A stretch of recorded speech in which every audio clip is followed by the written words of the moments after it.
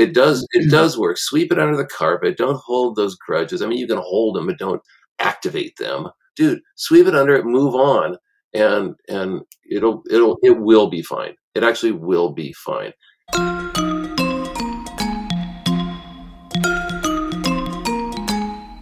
Hi, this is Lowell Tolhurst, co-founder of The Cure. This is Budgie, co-founder of The Creatures, drummer with The Slits, and Susie and the Banshees. Welcome to Curious Creatures. Life after punk. You may think you know the territory, but we drew the map.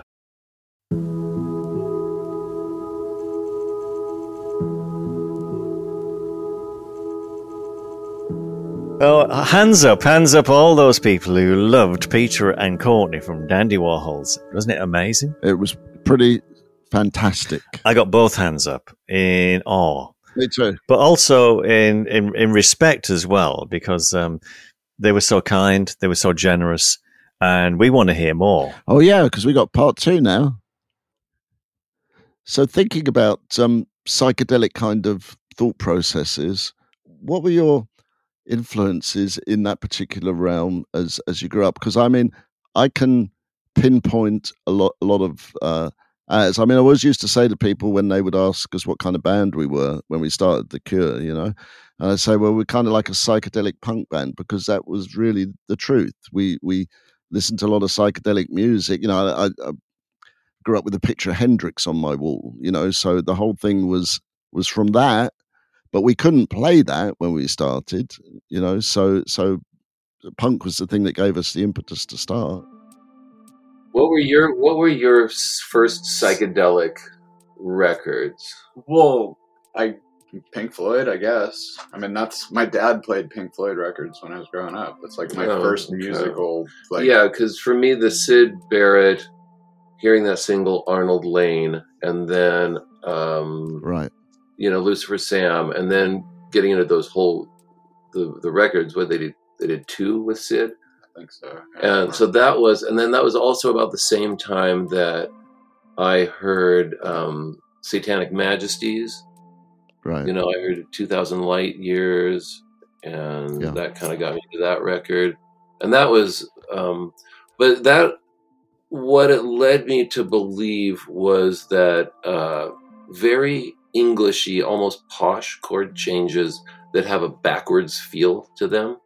And Syd Barrett was probably the greatest ever in history at doing that, at really making chord changes feel like you're listening to a whole song backwards. Yeah. I mean, I grew up, I learned almost all of my recording and producing chops came from having cassette 4-tracks since I was a teenager, right? And so I would record in my room. And you listen to them backwards a lot, you know, and you turn over and you play stuff backwards because you can. It's easy with a cassette 4-track. And I noticed that I could never come up with these chord changes that were so much cooler backwards and less predictable than they were forwards. And then I heard Arnold Lane, right?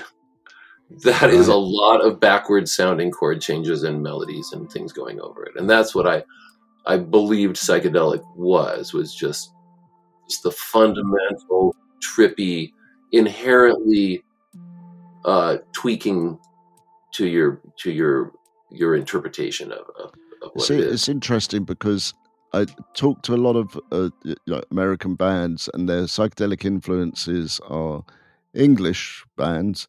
For us, you know, we had that as well, but we also had, I remember sneaking into Robert's brother's bedroom, the Guru, and we would get Captain Beefheart, you know, Troutmouse Replica. And that was like something that was very strong, you know, for me to listen to that, you know. Hippie music. Yeah. That seemed more to me just like pot music, not LSD music. Right. You know? Right. I mean, even though I'm sure they did more acid than you could shake a stick at. Very likely, yes. Yeah. But I remember just the earthiness. Man, it might have been the production. It was so dirty and organic. I was opposed to pretty much everything that was even slightly associated with the Grateful Dead. or that era. It was just like, that was, I couldn't even go there. Yeah, I was never into the Grateful Dead, I have to admit. Peter and I kind of both were kids that went straight from AC/DC to Planet Earth. You know, we went straight from AC/DC to New Wave. Yeah, that's a strange trip, guys.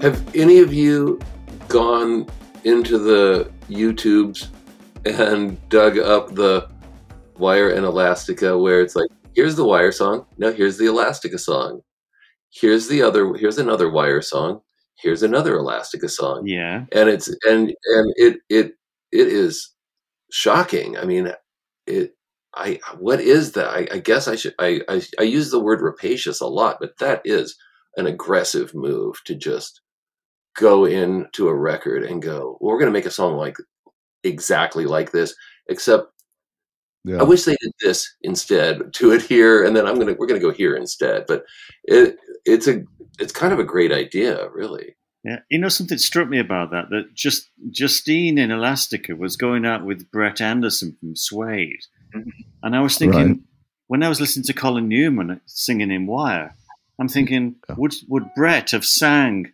with as much kind of Cockney cynicism almost? It's not, because Colin's not Cockney, but it's that kind of vocal approach. It's a bit storytelling, but it's a bit whiny. It's just very stylized. And Suede came, again, very strong attitude, flamboyant.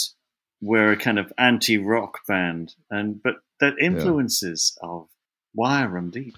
It's definitely, it's funny because we played with Wire in the early days, and I know that we were impressed with them and stuff, and we had some pivotal moments that we probably it's not that far from what they were doing. Fast forward 30 years, I went to see them and I bought their latest album because I thought I'd better find one, and now they sound like later stage Cure, which is it's kind of strange to me that it all goes round full circle. I wanted to say that I saw a performance you did recently. It must have been the first after lockdown at Paris Olympia. Okay. Oh, how was it? How were we? Well, the sound wasn't great. It was recorded from up in the audience gods somewhere. What was apparent was the lighting and your presence. And that thing you just talked about, was like that feeling of the chord shapes, and that was there. It was present, but it's more like if I walk into a gig, there's a feeling and a sound that's very evident. And I suppose my question would be: do you think you have to keep on constantly looking for, changing, pressing yourself into some place you haven't been before, but do you have to keep reinventing the wheel? Talk about your process, I suppose, a little bit. We absolutely have to be. We have to be. I think, I know for Peter and I, we have to be utterly afraid that we're totally wrong, or it's not done. It's not good enough unless we're scared. Yeah. Going back and forth between this is genius or this is the worst thing ever. Yeah, we just blew it. That's for me. We just got there with our new record, and it's like, is this totally wrong or is this totally right? I can't tell anymore, and we will find out. We love it, and then to just smoke copious amounts of grass, and then be able to play a song over and not be able to stop. Like 15th time in a row, I still can't stop playing this thing, and that's something Springsteen said. He likes to listen to a song about 30 times in the car, and if he even once doesn't like it in that 30 times, mix isn't right. I always found that the point where we'd finished recording and we'd mixed and everything done, and then out of nowhere I heard one of the songs, if it took me 10 seconds or so to realize that this was us, then it was good, because I'd dissociated myself from the thing. I'd heard it and thought, oh, this sounds good. What's this? Oh, it's us. Yeah, exactly. That happened to me with a song called Doves. I went in, we were in Joshua Tree. I went into the bathroom and I immediately got that jealous feeling of what was playing coming through the speakers, and I got that. I love that. Like, God, I wonder if our record is this cool. And then I just went, oh my God, it's Doves. Yes. Yes. Wow. Yeah. No way.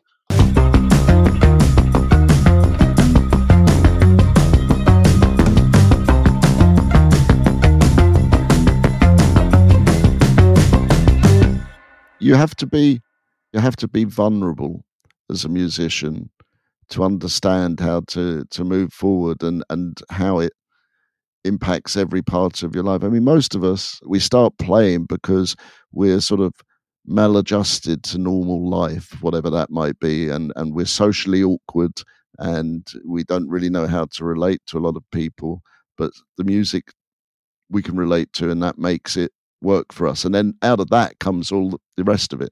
Makes you feel cool, makes you feel better about yourself, but it also offers you a dream of acceptance. Yes. It offers, it has this, which is totally whack. You definitely, the people that accept you because you are a successful band or whatever are generally the people that misinterpret who you are. Mm-hmm. So that's a whack idea. But when you're young, it doesn't matter. It just, for me, it definitely offered me that it promised a world where everyone understands each other and everyone is really bright and artsy and cool. And that's why Pete and I started this band. We'd never done this before. I was a drummer and he was a painter, but we had to do this because I was in music college and he moved back to Portland and he said, all your friends have horrible taste in music. They might be great musicians, but who cares? Yeah. They have terrible taste in music. And so the parties we went to, they're playing stupid, like when hair metal met classical music. Right. A lot of that going on. Okay. Yeah. Got it now? Okay. So, you just said, can we just meet? Let's put a band together of my songs that I was doing on my cassette 4-track still. So we can meet people that listen to T-Rex. I knew that with doing the band, eventually the people that came to see us, I would be able to relate to a lot of them and in the way that they related to us. And it wasn't, yes, there's that portion that are just there because, they've heard that you're, this good band and that you're on the radio and they should go and see you. But there's also a portion of people who were like us, who were never going to find a way out unless they connected with other people like themselves. One thing I always admired about Robert, and I'm sure he still does it today, is he would always make time after a show to go and hang just with some of the people that came to see the show, even if it's just briefly, because they're the important people. They're the people that put you where you are and have kept the Cure going for 40 years. Yeah, we used to be able to just walk off the front of the stage, sit down on the front of the stage at St. Andrew's Hall, and after the show, and go, hey, do you guys know each other? Point to two little clusters of people in the crowd and in the front that are just hanging out after the show. After you've walked off stage, walk back on and sit down there, and go. When do bars close? You guys drive? Let's go. And we did that a lot, and then we got out exactly the time that Robert told me this is about to become very lonely and depressing for you. It did. Right. We couldn't do that because there's only tweakers. Because people that are attracted to your show because you're supposed to go and it's famous. Yeah. And those are the people waiting outside, back between the back doors and the tour bus. So you have to get ushered, like no pictures, the full clown roadie. But you have to have that, and it's real, and it's really it's necessary because you look at the tweakers like going, oh, Courtney. When I joined Season the Banshees, we would leave the Liverpool Empire, and there was all the police outside, and there was fans, and we literally like the Jackson 5 or something, or the Osmonds, all pushed into the back of a van, and the doors were closed, and off we were driven, soaking wet. Fast forward to the Creatures, where the Creatures just me and Susie, and we could play like Palookaville down in San Diego, I think it is. And just walk off the stage and go to the bar and just hang out. And it was really nice.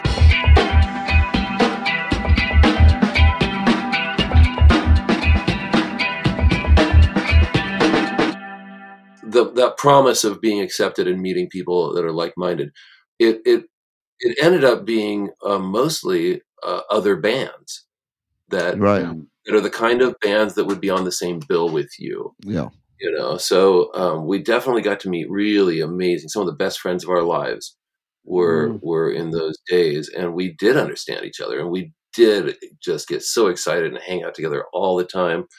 And we were young. We had, we'd have like 3 part-time jobs, totaling about 21 hours a week of work, and rent. We were each paying, I don't know, $185 each to split an apartment. I mean, life was really amazing for young artists in Portland back then. So we did get that satisfying community that MTV promised us. I read or heard that you basically, when the first loads of money came in, you did a really sensible thing and got your own setup, your own space.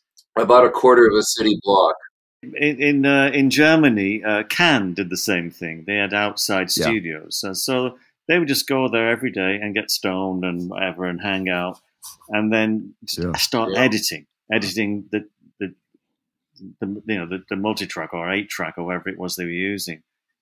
I mean, are you still working that way? Yeah. We have our own place. I do a bunch of recording here, but I mean, most of this last record was done at our studio.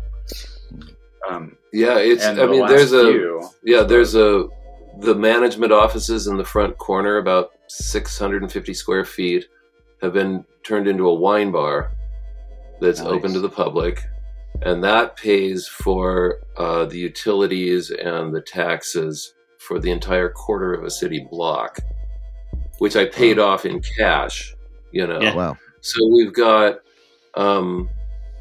basically 10,000, 11,000 square feet of Roman columns and human-sized chessboard and floor-to-ceiling, wall-to-wall, color blocks of hardbound books, thousands, and a 14-foot dining room table and an industrial kitchen that's lit with amber and white spotlights and is all, old wood or stainless walls. And it's just over designed, because my friends and I, who are old school Portland musicians, all had to learn how to plumb, sheetrock, frame. We pull electric, pull conduit, wire, So, the guy who owned our first indie label did all the wiring and all the electrical. And the singer in my band, my last band as a drummer, built the bookshelves and the Roman columns and pulled walls out. And it was the singer from King Black Acid was also a great craftsman. That he did a lot of the work. You're describing like a kind of it's a dream world you've created there. It's like sounds like could be a film set. You could shoot your videos there. I mean, I thought the videos you shot. What I loved about them was the one for, is it called God Held or God? Godless. It's just a beautiful video. I just loved it. Thank you. Just the atmosphere of it. I don't know who directed it or who shot it. I direct everything, and generally just try to find the best cinematographer I possibly can.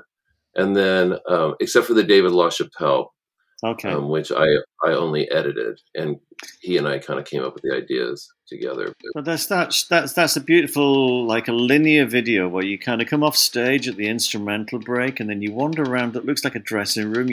You've got the pick in your mouth. I remember it all. And then there's something going on in a slit at the one side, and these two people either look like they're doing something really bad, or they're giving a tattoo or something, and I'm so distracted. Then suddenly you're putting your coat back on, you got the pick back in your mouth, you walk back to the stage and carry on with the song. And I'm thinking, is this about the video or is it about the song?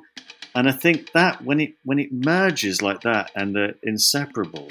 By the way, that was Pete's wife and her ex-boyfriend pretending to chop out lines on the toilet paper dispenser of the bathroom. See, I wasn't far off, and I didn't rewind either. I didn't. Let me just check out what they were doing though. Just lovely, right down to the barman giving the drink, poking the young lady and saying, "Here's your drink." She picks it up. She walks off to the table. She is totally beholden to you. Did she end up in your life, or is she in your life, or no? That was almost in Pete's life, actually. I was obsessed with that girl. Right. Yeah, she was, what a beauty, demure and intelligent and stylish. Wow, she was stellar. Too stylish for us. It's like a type of face you see on a train, and you're riding on a long train journey, and you see a face, and by the time you're getting off, you think, oh, I should have said something. But, it's probably better if you didn't. Yeah. Probably best you didn't. It's like the double life of Veronique or something like that.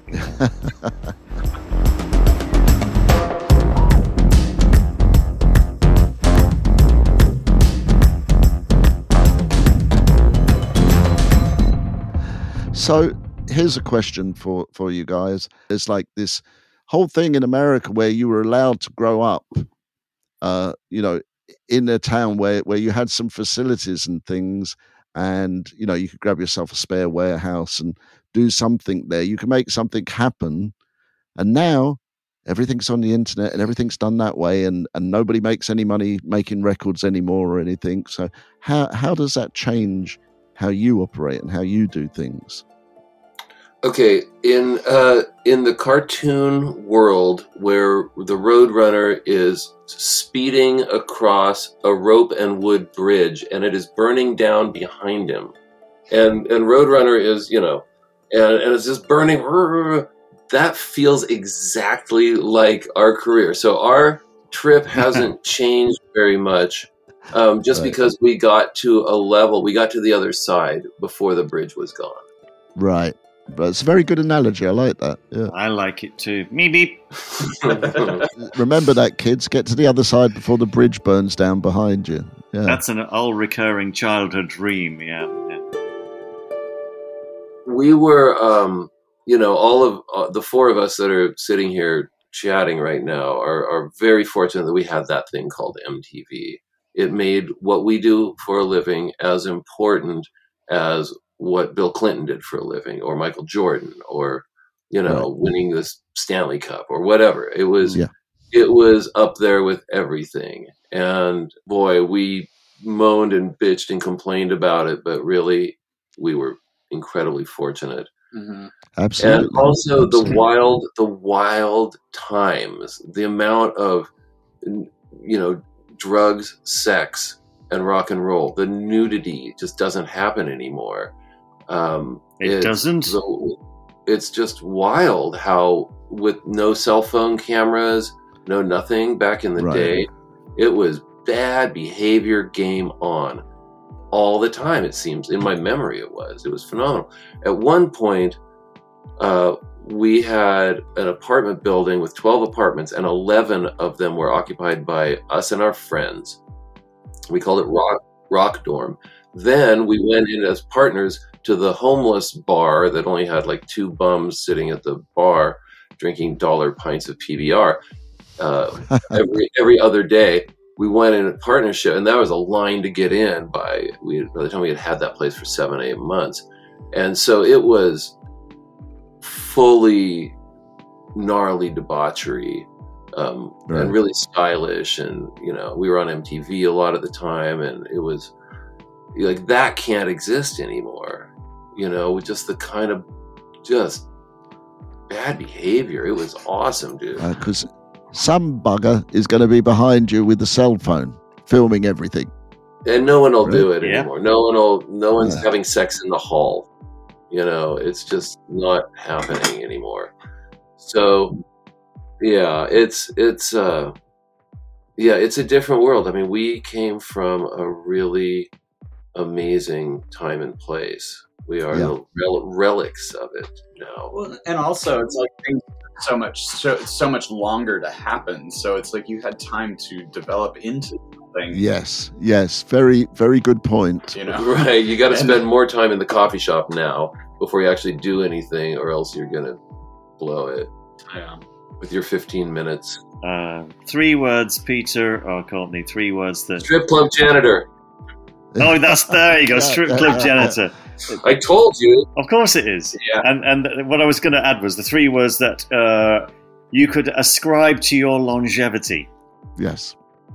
Strip club janitor, man. Acute loss of hearing. Loss of hearing. I don't know. What do you think, Pete? No backup plan.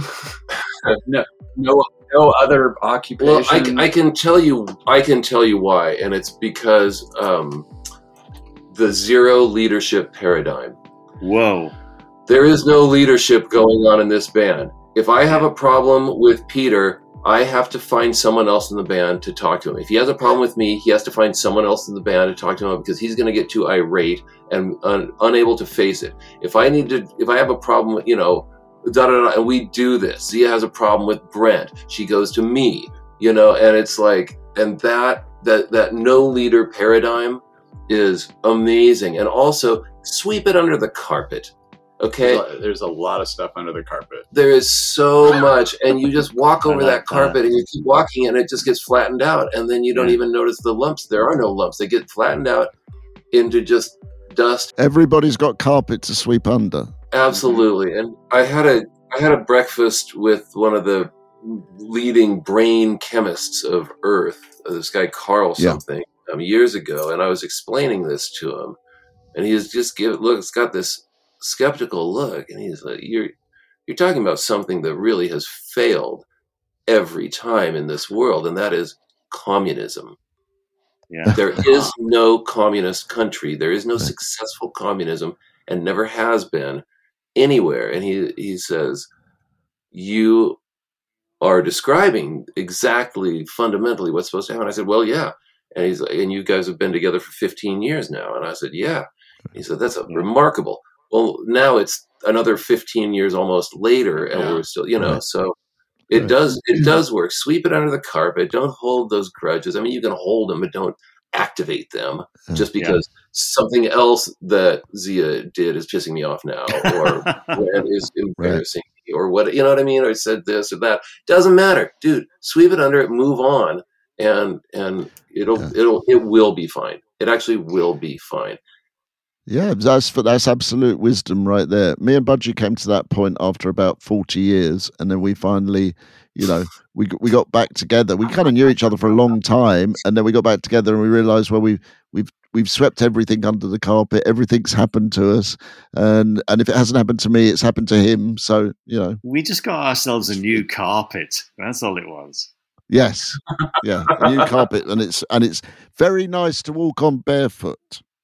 Yeah, have someone else come in and take the old one away. Don't do it yourself, because that's going to reveal all that crap under the carpet. Yeah, who wants that crap?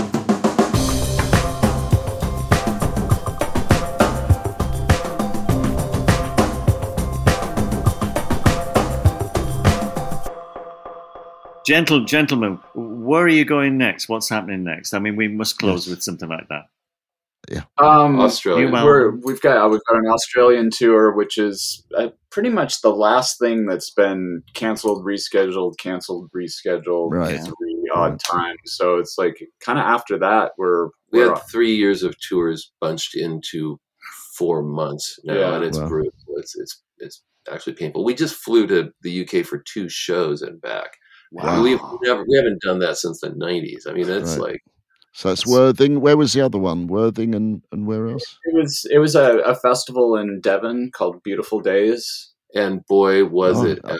It was no corporate sponsorships. The backstage setup had a bazillion antiques, wood rocking chairs, bent wood rock. I mean, it was genius. It was so comfortable. And everyone was so happy and wonderful. About a 20,000 people a day festival. Whereabouts in Devon? Because I lived in Devon for 7 years before I moved to California. I think it was, I don't know, it was near Exmouth. If you remember a restaurant, if there was a hipster restaurant called the Rusty Pig, it's down the street because that guy down the street from the Rusty Pig. And I should look it up. In a field out in the middle of nowhere, but said very close to his restaurant. So the food was spectacular. And the dude also makes champagne. So we stayed up with a couple other bands real late. Did I hear you're hooking up with a symphony or some kind of string section? Yeah, that's in March. We're gonna play with the Oregon Symphony. We've had about an hour and a half worth of songs, scored for a full symphony, and we're gonna wonderful. Try see what that's all about. Yeah, it'll be 60, 70 piece or symphonic orchestra, strings and horns and timpanis and and it's I used to be able to. I had to write charts out and score things. I've never scored anything that big, but the guy that is doing it, would take the songs he wanted to do and take the record version and then put samples and stuff and work out all the scoring. So it was shocking how cool they were. Yeah, they were not embarrassing. And if there was something embarrassing, my ear hears it, and I can you knock it off with the tubas down there doing this. You're only starting on the beat with the eighth notes, and that's like having that's like a white guy with 2 left feet. It's really bad. Please listen to Tone Loc. That will tell you what to do with the bottom end things moving.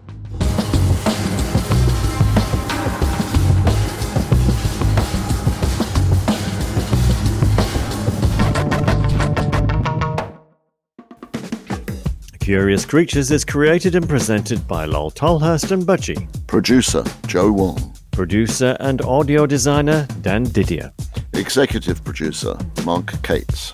Associate producer, Sophie Wild. Digital marketing, Margie Taylor. Art and logo design, Justin Thomas Kay. Music production, Jackknife Lee. Curious Creatures is on the web, and you can access us at www.curiouscreaturespodcast.com. And you can reach us on Instagram and Facebook at Curious Creatures Official, Twitter at Cura Creatures. To find more of the best music podcasts, visit doubleelvis.com or follow at Double Elvis on Instagram or at Double Elvis on Twitter. Curious Creatures is a production of LXB LLC 2022.